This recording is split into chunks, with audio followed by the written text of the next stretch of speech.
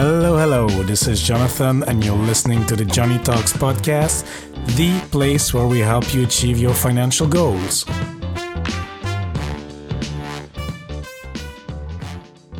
Hola, amigos. Hope you're having a great day wherever you are. And if you're a new listener to the show, special warm welcome to you. I really appreciate you tuning into the show. And if you're a returning listener, welcome back. I appreciate it even more. In today's episode, we will speak to my friend Giovanna, or Gigi, from the First Gen Mentor. Gigi is a first-generation American who recently left her 9-to-5 job to launch her personal finance business. Her goal is to empower first-gen Americans through financial literacy. Gigi will share with us how she came to launch her business thanks to TikTok in only a couple of months. And secondly, we will as well have a very eye-opening discussion on the financial struggles of first-generation people and how we can all support each other. This episode is for you if you're looking to leverage or launch your business thanks to social media. And this is as well for you if you're a first-gen person struggling with your finances. We got you. So without further ado, let's hear the interview.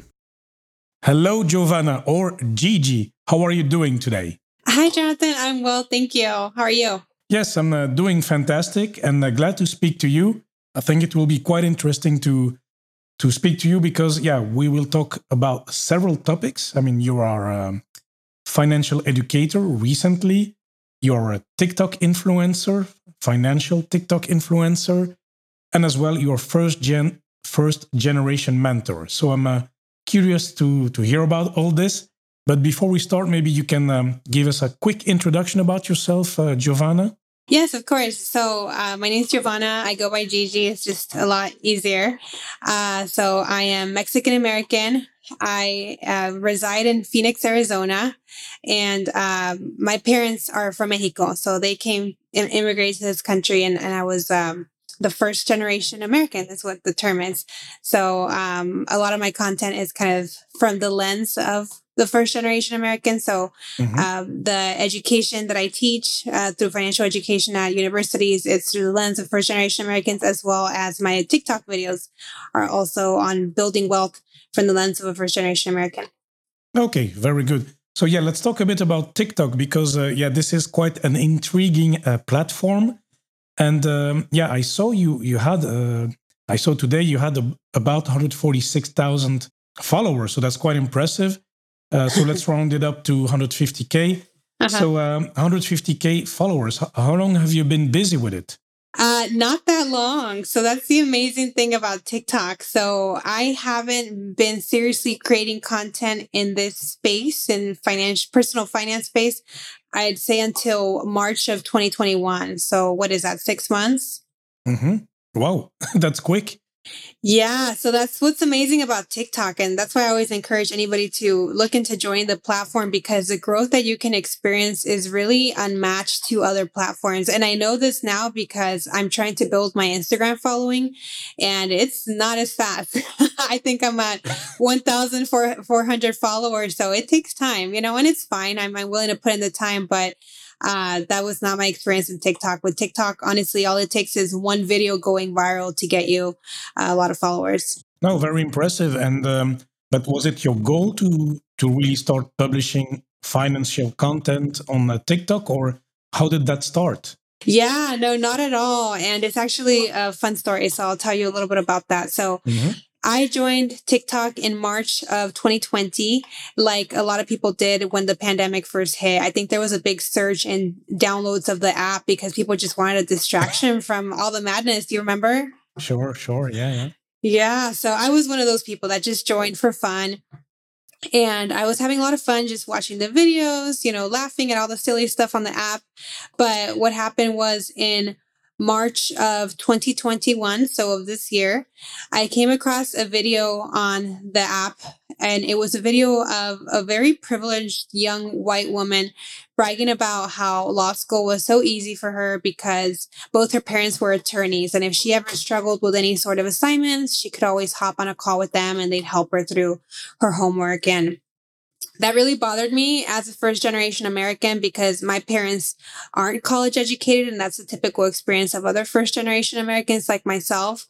So it bothered me, and I'm like, oh, here we go. So I just was going to scroll and move on with my life. Mm-hmm. But I had a moment where I paused and I thought, wait, if this is bugging somebody like me, who I graduated from college 10 years ago, I'm very established in my career, how would somebody who's a current student feel seeing a video like this? So on TikTok, you have a way to do a video response to other people's videos. It's called a stitch. So I stitched her video, and on the video, I left a very uplifting message to the first gen community. So I said, hey, if, any first gen, if you see this, don't feel unworthy because you don't have college educated parents. Like, you're going to get through this. You're smart. You're resilient. You got the grit. You'll figure it out. You're going to do great. And the comments were overwhelming of people saying, thank you so much for posting this. I saw the exact same video earlier today and I felt really crappy because I just didn't know how I was going to do it, or I felt so alone. Thank you for saying this. It's been hard lately doing this completely on my own. So for me, that was kind of my little light bulb moment of, instead of me just, scrolling and looking at silly trends and not really adding much to the platform, I said, okay, this is something that I can do. I can support the first gen community in this way, and I can add my voice to the conversation. So for me, that was something very natural. I was already doing that on my free time. I was mentoring first gen students at my former college, and I was teaching financial literacy pro bono at a nonprofit. So I thought, okay, now I'm going to start making content where I'm supporting the first gen community through financial literacy. And I started seriously doing that, I would say, March of 2021. Okay, well, very, very good, very, inspiring. Because first somebody posts some stupid stuff on TikTok, and then, no, it's true. Who cares about somebody bragging about their privileged situation? It's okay. It can be fun. I don't know. There's a lot of crazy stuff out there on TikTok. But you turn it into something positive, and you're making an impact and helping the people. So that's really great. Because are you actually educated in finance, or are you a lawyer, or what is your background? Just to know, just to put some context. Yeah, happy to share my professional background. Yeah, so I have a bachelor's in economics, and my background is in financial services. I spent about 3 years working in insurance, but the last 7 I've been working in investment management for a bank most recently. So I do have a financial background, and I've done a lot of reading on just personal finance. And then the other experience that I have is being that pro bono financial literacy instructor, just knowing that this information is lacking in the community and spending my free time to try to get access to others. Okay, very good. So you're doing this page. It grows. It's getting traction. So that's excellent. That's positive. You're expanding your page, and that's going well. And then this even leads you to move to change jobs. But maybe before we go there, maybe there are some listeners and they're like, okay, look, I have some hobbies, or there's some stuff I want to talk about. I also want to have a positive impact, or I want to grow my business. Is TikTok the right platform then?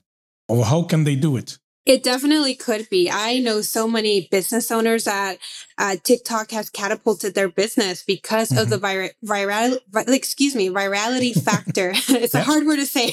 Virality factor on the platform. So it is definitely possible. It happened for me. It's happened for many people.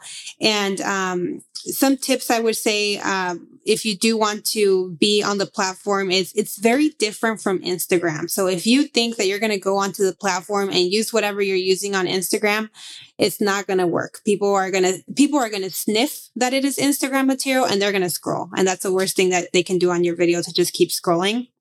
So the way that I kind of describe both platforms for people to understand how different they are is, Instagram is where people go and brag about how great their life is. They post their highlight reel, all their accomplishments, all their wins, their family's perfect.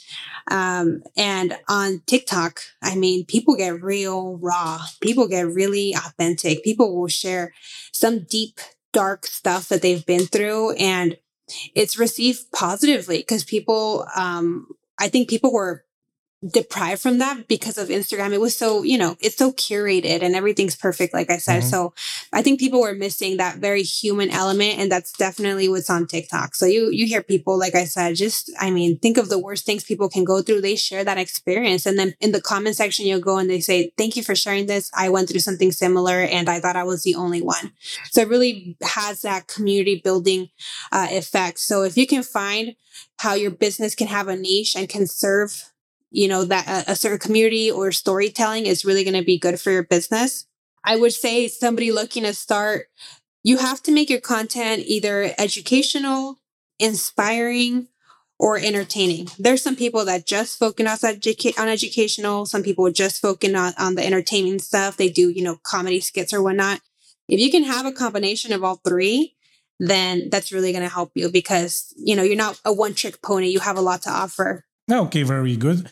And so, yeah, this led you all to actually start your business, or did that grow in parallel, or was that part of the plan? How did that all go together?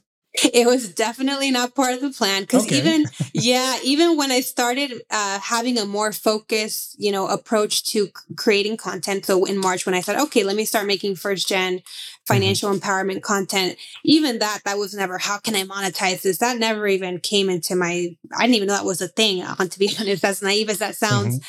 So I basically started putting out tips that I would have liked as a young adult. And I started getting followers. I had a video that went viral that helped a lot with my following. But what started happening is I started being contacted for opportunities. So I started having organizations reaching out to me and say, hey, can you come and speak to our students about personal finance? We'll pay you for this. And I thought, what? People pay for this? I've been doing this for free. I didn't know that people actually got paid to teach people this stuff. So that happened over and over. And I'm like, wait, is there like a business opportunity here? And then, I know, like I said, that just wasn't even, I was actually very happy at my 9 to 5. So I never thought, oh, this is a way for me to escape my 9 to 5. That wasn't in my brain space at all. The other opportunities were people saying, hey, I see that you know what you're talking about. Do you want, are you available for one-on-one consultations? I'd love for you to review my finances. And then the other opportunities that I started getting was for brands saying, hey, we love your audience. We love what you're talking about. How about we pay you X amount for you to post a video promoting our company? So I started talking to my partner, and we're like, wow, I think there's an opportunity here. So I started doing it kind of as a side hustle, as people call it, while having my full-time job. And it ended up being too much. It was a lot to juggle, both with the meetings and scheduling and all that fun stuff. So what happened was my company started talking about return to office in like May. This was before Delta variant was what it was now. Yeah. So they had plans to have us return to office in September. And for me, that was kind of like I was at a fork in the road. I'm like, I can either go back to office. I'm probably going to have to cut back on my side hustle because I'm going to lose time, right? Or I can take a leap of faith and pursue this and see, how my life goes. And I took the leap of faith. And to be honest, even when I took the leap of faith, I still hadn't shut the door on my corporate career. I saw it as, okay, I'll spend a year and a half doing something fun that I love. And then I still want to go back to my career because I worked so hard for it. But now that I've been out for 3 months, I'm definitely seeing that this is where I'm meant to be. Okay, so you took the leap, you quit. And what about your, okay, I see, obviously you will make some side income, you see the opportunities, but yeah, what about your finances? Because it's not a decision you take lightly. It's okay if you have some money on the side, but what was the reasoning here? Yeah, no, absolutely. And I have not replaced my income. I know that that's always a concern for people. Wait, so you quit your corporate job and are you still making the same kind of money? I am certainly not. But what really helped me was that I did have my finances in order. I had mastered financial literacy. So I had taken some time to learn about how money worked. This wasn't something that was taught to me at school or at home, or anywhere else. So I'd say the last 3 years, I really immersed myself in the personal finance world. I read over 50 personal finance books, and that's what it took for me to learn how money worked. So in doing that, I took my money very seriously. I moved from expensive Southern California. I was living in San Diego, California, and I moved to Phoenix, Arizona, which a lot of people are like, "What? You're leaving the beach and you're going to the desert? Are you crazy?" You know, because most people wouldn't do that. But I knew for me it was important to pay off debt. I had a lot of debt, credit card debt, and I still had student loans.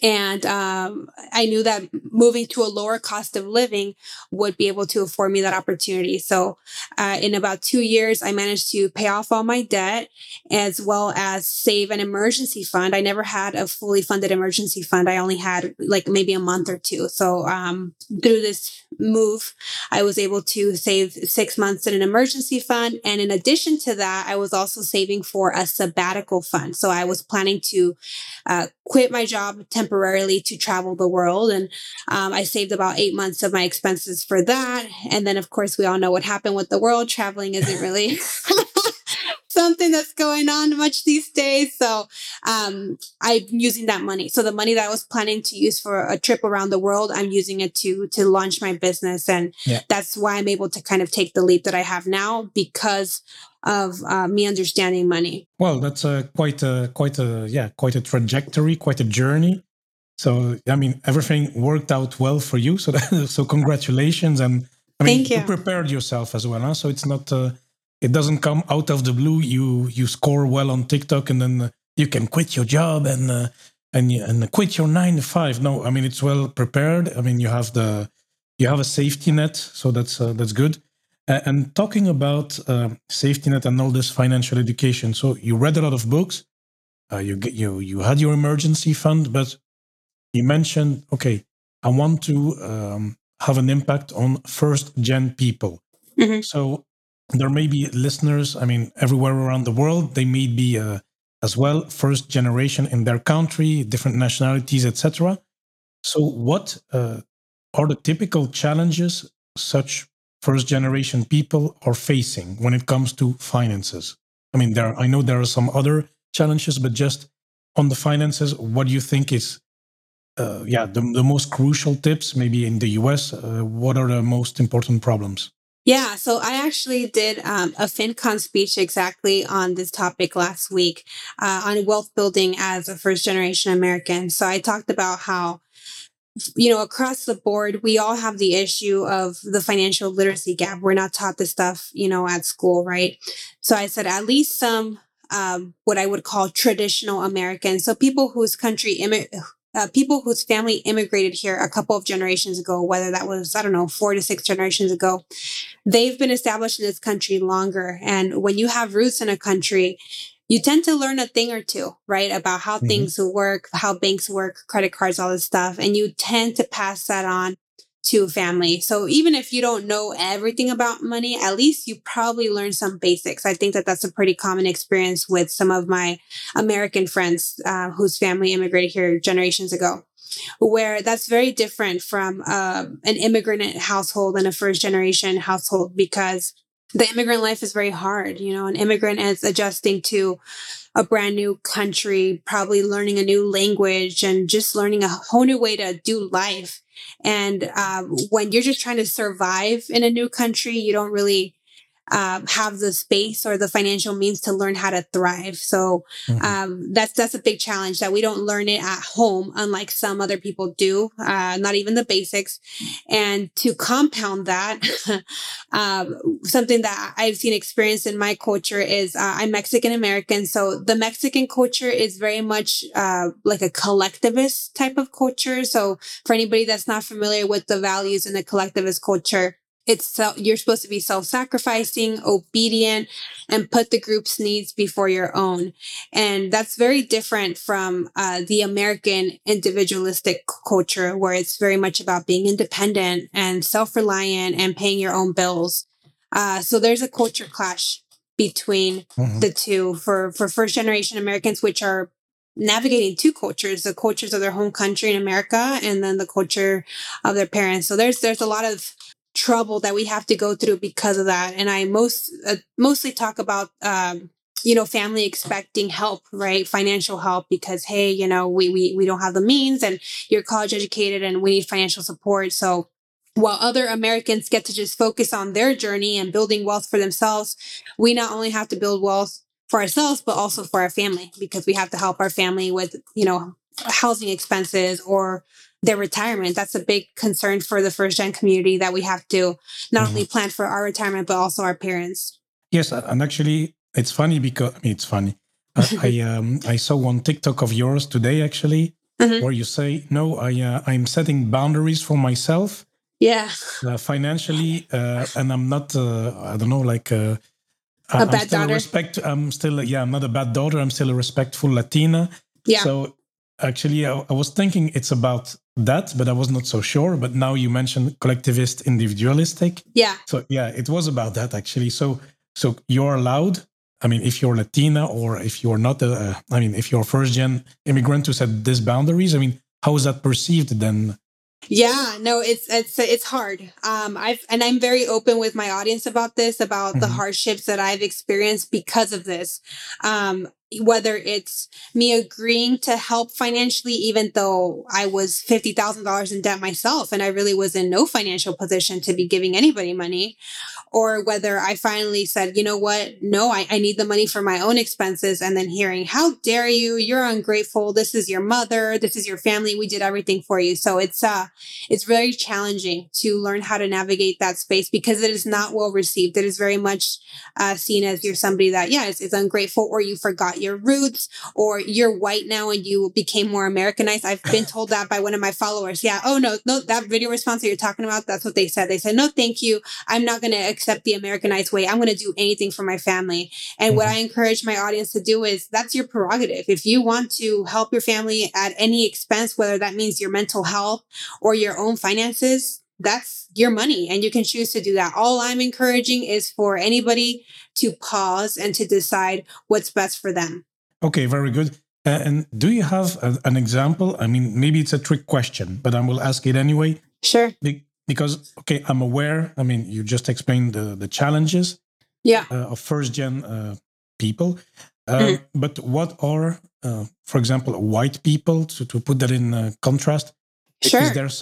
Is there some action, some lessons for the white people as well, that they can help, or they can not help maybe, but at least what should they be aware of in general? For example, and we spoke before the recording. I mean, even though I'm a colored guy, I've been raised in a white family because I'm adopted. So I'm thinking like a white man. So I don't have these issues of first gen myself, and many listeners will not have those. So is there something we can do, or we can think of, or even lessons we can take from first gen people? Yeah. So are you asking how somebody that isn't from the first gen community could support first generation wealth builders? Yes. So it's twofold. So yeah, how can we support? I don't know, by your attitude, etc. I mean, you can tell. And then the next part is, what are some lessons learned that we could actually learn that we may not think about? Okay, great. So and I address this in my speech too, because I think it's important to not just talk about the struggles, but to always end with actionable tips, right? And solutions. I'm very solutions oriented. Yes. So the 3 tips that I gave were for more privileged people to acknowledge their privilege. And I say this because I'm on a lot of Facebook groups where, they're financial groups, and people like to share, I just hit this huge financial milestone, $500,000 in my investment portfolio, or whatever, the milestone is. And there is never an acknowledgement of, but I'd like to acknowledge that, my parents paid for college, or when my father passed away, I got an inheritance of $50,000, whatever it is, generational wealth, right? Because that's not something that first generation Americans benefit from. We don't receive generational wealth because our parents are immigrants and most of them come here with nothing. So just that acknowledgement of privilege really goes a long way. And that's a big reason why I got involved with financial literacy, because all the books that I read, they never acknowledged generational wealth or the privilege that comes with it. So that would be number 1.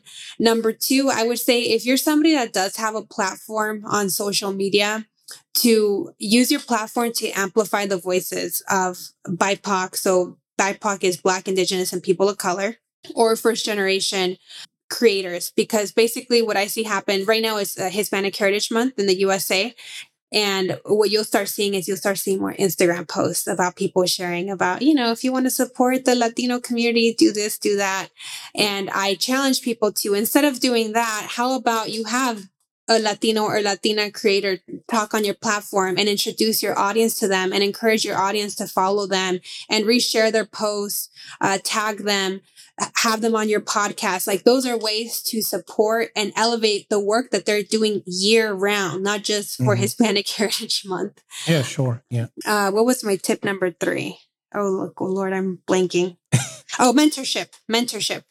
Tip number 3 is mentorship. So I said, as a mentor myself, I know that mentorship does have to be organic. So you can't just force somebody to be a mentor. But I said, start looking around the community. You're going to start seeing faces of people that are showing up in this space. And if you find somebody that you resonate with, that your personality, kind of clicks, reach out to them and introduce yourself. If you have a couple of years of experience in the industry, reach out and say, hey, I'd love to give you some pointers if you ever are interested in picking my brain, or if you have some contacts in your network that they can benefit from, make that introduction. But give us resources so that we can help or continue to serve our community, right? A lot of the times we lack the resources or the network. So if you're somebody more established in this space, that's a way that you can support us. No, very good tips. And then, and I like the mentorship because it's something I've seen myself in my private life. I see sometimes people struggling with money. I'm like, but listen to my podcast. No, but I'm saying, look, hey, if you want, we can have a chat, or look, maybe we should consider this or that, or this is the book, or this has helped me and with my finances. I mean, this is why I'm doing this. I mean, to help the people, at least finances. I mean, regardless of community or whatever. I mean, in general. So, no, very good. And then Gigi, so the second part of the question, that's the tricky part maybe. Are there some actually lessons learned financially then from first gens for privileged people then? Is there something, what can we learn from the way you handle your finances? Yeah. So, I mean, I guess I can paint a picture of, how life events affect us differently, right? So most recently, there was a death in the family. So something that I've seen circulating the internet will always be like, what to do when you receive a windfall. I didn't even know what a windfall was. I had to look it up. So I found that a windfall is when you receive, a large lump of money. And, sometimes the article would be in reference to an inheritance. So I remember seeing stuff like that and seeing that it wouldn't speak to me because I've never received an inheritance. I'm never going to be receiving an inheritance just because of my family's immigrant background. And so while somebody has more established roots in this country, if Grandma Georgina dies, you get to inherit. It's a sad day because Grandma died, but you got $50,000 that she's inheriting to you, right? And that is money that you can start, buy a home with, or buy rental properties, or whatever you decide to do with that money. Get an education. Where with us, there was a death in my family earlier this month, and I'm not going to be receiving any money, which I knew. But in addition to not receiving money, I'm expected to pay money. So I'm expected to help with the cremation costs. They already sent me, how much I'm expected to contribute. And I'm fine with doing that. That's something that I'm willing to do for my family. But that's a dark contrast to what happens in somebody that's more privileged, right? They receive money where we don't receive money, and then we have to pay money. Yeah, I mean, it's something that that we can be aware of. That, I mean, not everybody has this windfalls and stuff like this. But are there ways that the way you handle money that we can still learn from? I mean, in the sense of actionable tips that you do, that maybe, hey, why don't white privilege, or white people, or why don't privileged people do it like us for money? I mean. Oh, got it. Okay. I don't know. I haven't thought about that. I know what's very popular in the Mexican community is we have what are called cundinas. So it's basically like a savings plan amongst the community. Have you heard of anything like that? No, but is it? I know about microfinance and. Yeah, that's essentially what it is. Okay, so because I'm supporting a project, and the thing is, it's in Africa, but then the tribes or the villagers, they start their journey by saving, contributing to a savings pot, and then all the villagers, and then they start to get jobs, and then they can take a loan from that savings pot, and then then they contribute, and then they continue, then they move on. Yeah, that's essentially what it is. I know we have that in our community. So yeah, to give you an example, let's say that there's 12 people and then everybody puts $100 for the pot. So then the first person that would get the chance to use the $1,200, they get it 1 month, then the next person, right? And that's the way that they have a large inflow to money while only putting 100, but they'll eventually pay it.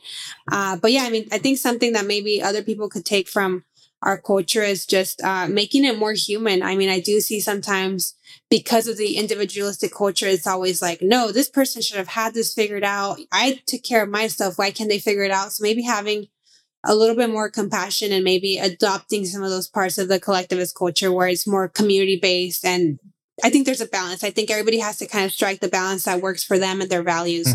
But I think that's something to be learned there about the collectivist culture.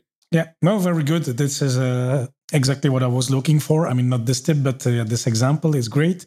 And it reminds me a bit of a course I had at university on intercultural communication, where one of the differences between the East and the West is this collectivist, individualistic cultures. And what I remember is that we always took the example of Japan or, I don't know, China, I mean, Asia, compared to Western Europe. But it's far from each other. And then when you talk, the striking thing is that you have collectivists in Mexico just across the border of San Diego, for example, it's, of the US. So it's so close yet so far. Right. Yeah, it's just a world of a difference. Just Yeah. Yeah. Very good. Okay, well, Gigi, I think that was quite a lot of information, and I want to thank you for sharing your stories and your TikTok tips, your career move with a good preparation, and then as well your personal stories in with regards to first gen. And thank you for all the work you do for the people and to inspire other people to have a good impact as well on TikTok or wherever it is. Social media has always a bad rep, so thanks for all you do. And then, Gigi, before I let you go, we always have, as you may know, our 3 quick fire questions. So, are you ready? Yeah. Yep. Very good. So, Gigi, you have your emergency fund, you started your business, but we didn't talk about investments. But so, do you know what has been your best investment so far?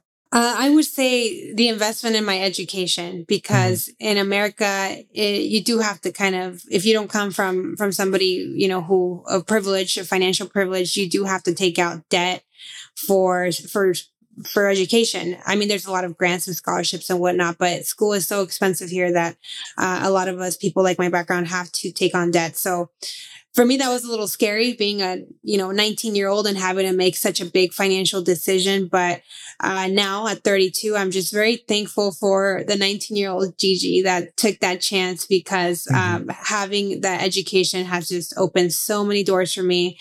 And it wasn't fun to pay off $35,000 in student loans while other people got to do more fun stuff with that money that they were earning from their job. But now that that's past me and I'm debt free, I can definitely say that I have no regrets about my education, and it's the best investment I've made in myself. Oh, very good. And then the question number 2 is, what is the best book you can recommend to anyone? It does not need to be a financial book. Yeah. So it is a financial book just because it changed my life. That's fine too. Yeah, it changed my life. And I'm able to, have the life that I have now because of this book. So I had read other financial books before this one. And I knew, okay, money's something that I should prioritize, but, maybe some other day. But it wasn't until I read Smart Women Finish Rich, which is a book written by David Bach about 20 years ago now, maybe a little bit more. He's updated it. But for people that aren't familiar with David Bach, he's most famous, I believe, for The Automatic Millionaire. Yeah. But he wrote one specifically for women. And the reason that book changed my life and it made me take money more seriously was because it was the first book where an author told me, getting your money right isn't about like, oh, let's be the most rich and let's have a high 401k and all these investments. It's about giving you freedom to have the life that you want to have. And I had never read a book that had kind of described it in those words. It was always very practical. This is what a high yield savings account, this is what a stock is, so it was all the practicalities, but never about the values, about you living in alignment with your values and having the freedom to craft the life that you wanted. So that would be my favorite book. Okay, very good. I will link it as well in the show notes so people can find it. So very good. And then the last question is, what is a purchase you can recommend for under $100? Yeah, so this is a fun one. So this one is my booty kicker. So my booty kicker it's an at-home bar. Do you know what bar is, like to work out? Yeah, like a bar. I mean, like to do push-ups. I mean, to pull-ups maybe, or. No, so bar, No? it's kind of like a mix between, what would you say, maybe like... It's like a big stick, like a rod or what? No. Yeah, it's like a big rod made out of wood, but bar class is spelled BARRE. So it's a fitness class where you go and you do kind of like ballerina / Pilates inspired movements to work out. Not for me. It could be. There's a lot of men that go to bar. Okay. It could be. But yeah, I've always wanted to try a bar, but bar memberships at a studio are pretty expensive, usually at least $100 a month. And with the pandemic, I found a portable bar. So it's a bar that you have at home, and it was like about $80. And now I get to use it at home with a streaming subscription. I used it this morning, and it's I feel like I'm at a bar, in a professional bar, but I'm not paying the high cost. So it's a great investment. It keeps me motivated. Yeah, perfect. Okay, very good. So Gigi, obviously the listeners can find you on TikTok. So what is your account actually? Yeah, so on TikTok, you can find me. My handle is @the1stGenMentor. I'm also on Instagram. My handle there is a bit different. It's Gigi, the First Gen Mentor. And you can check out my website if you're interested on one-on-one money coaching or financial literacy workshops at your university. And that's my website, thefirstgenmentor.com. Okay, perfect. I will link it all up so the listeners can find you.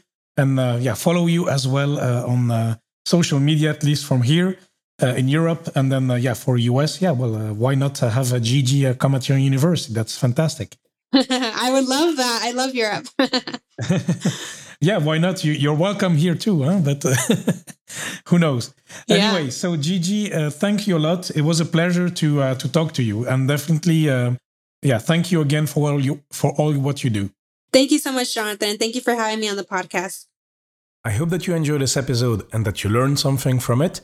And if you found it useful, please make sure you share it with a friend, or you can also rate the show in your favorite podcast app. This will help the show to grow. So if you do so, thank you very much. And now let's go through the key takeaways for today. Number 1, TikTok. You can gain followers pretty fast thanks to the virality of the platform. I mean, Gigi managed to gather 150k followers in approximately 6 months. That's quite impressive. And it all started with turning a negative event into a positive one with a video response, Stitch as she called. So who knows what you can do with that. The thing is, she found out how she could support her community and add voice to the conversation. This is what started it all. TikTok is not Instagram. I mean, people get real, raw, and more authentic. There is a bigger human element to it. It's not like Instagram where it's more about bragging and looking good. And then for your content strategy, make either educational, inspiring, or entertaining content, or a combination of the three that will serve your audience. Number 2, opportunities that can come with TikTok or social media in general. Teaching opportunities. People will start to ask as well to do consultation one-on-one. Brands may reach out to promote their products or services. And the tip here is to start all these activities as a side hustle and see where it can take you. Number 3, finances. Gigi took a leap indeed to leave her stable job, but her finances were in order. She had spent the time understanding money, and she had a full emergency fund and an 8-month sabbatical fund. Number 4, first generation issues. When you move to another country, you need to adjust to a new country, a language. It takes time to adapt and to learn how things work financially, especially, compared to a local person who has been there for several generations. I mean, the information has been passed down, and most probably the generational wealth as well. If you come from a collectivistic culture or an individualistic culture, this culture difference will play a big role in your finances. And if you are from a collectivistic culture, you can still set boundaries and help yourself first. What Gigi encourages is to take a pause and decide what is best for you. What are some of the ways us, between brackets, white people can help? We can acknowledge our privilege, inheritance, generational wealth, etc. We can use our platforms if we are content creator to amplify the voices of BIPOC or first generation creators. So BIPOC stands for Black, Indigenous or people of color. And that could be as well a specific community in your country. And third tip, we can also help with mentorship or find resources to help somebody. And last but not least, what are some lessons individualistic communities can learn from collectivist communities? Yeah, we could adopt a microfinance technique, such as a saving plan among the community, for example. We could help each other this way. And then maybe the conclusion of this episode is, let's make finances more human, more compassionate, and sometimes more community-based. Let's find that balance. So that was it for today. Thank you so much for listening. It really means a lot to me. Make sure you subscribe in Apple Podcast. And of course, please do not hesitate to contact me. If you have any questions or feedback, send me an email, john@johnnytalks.com, or connect through social media at Johnny Talks on Facebook, Twitter, and Instagram. And amigos, once more, thanks so much for listening, and I'll speak to you next time.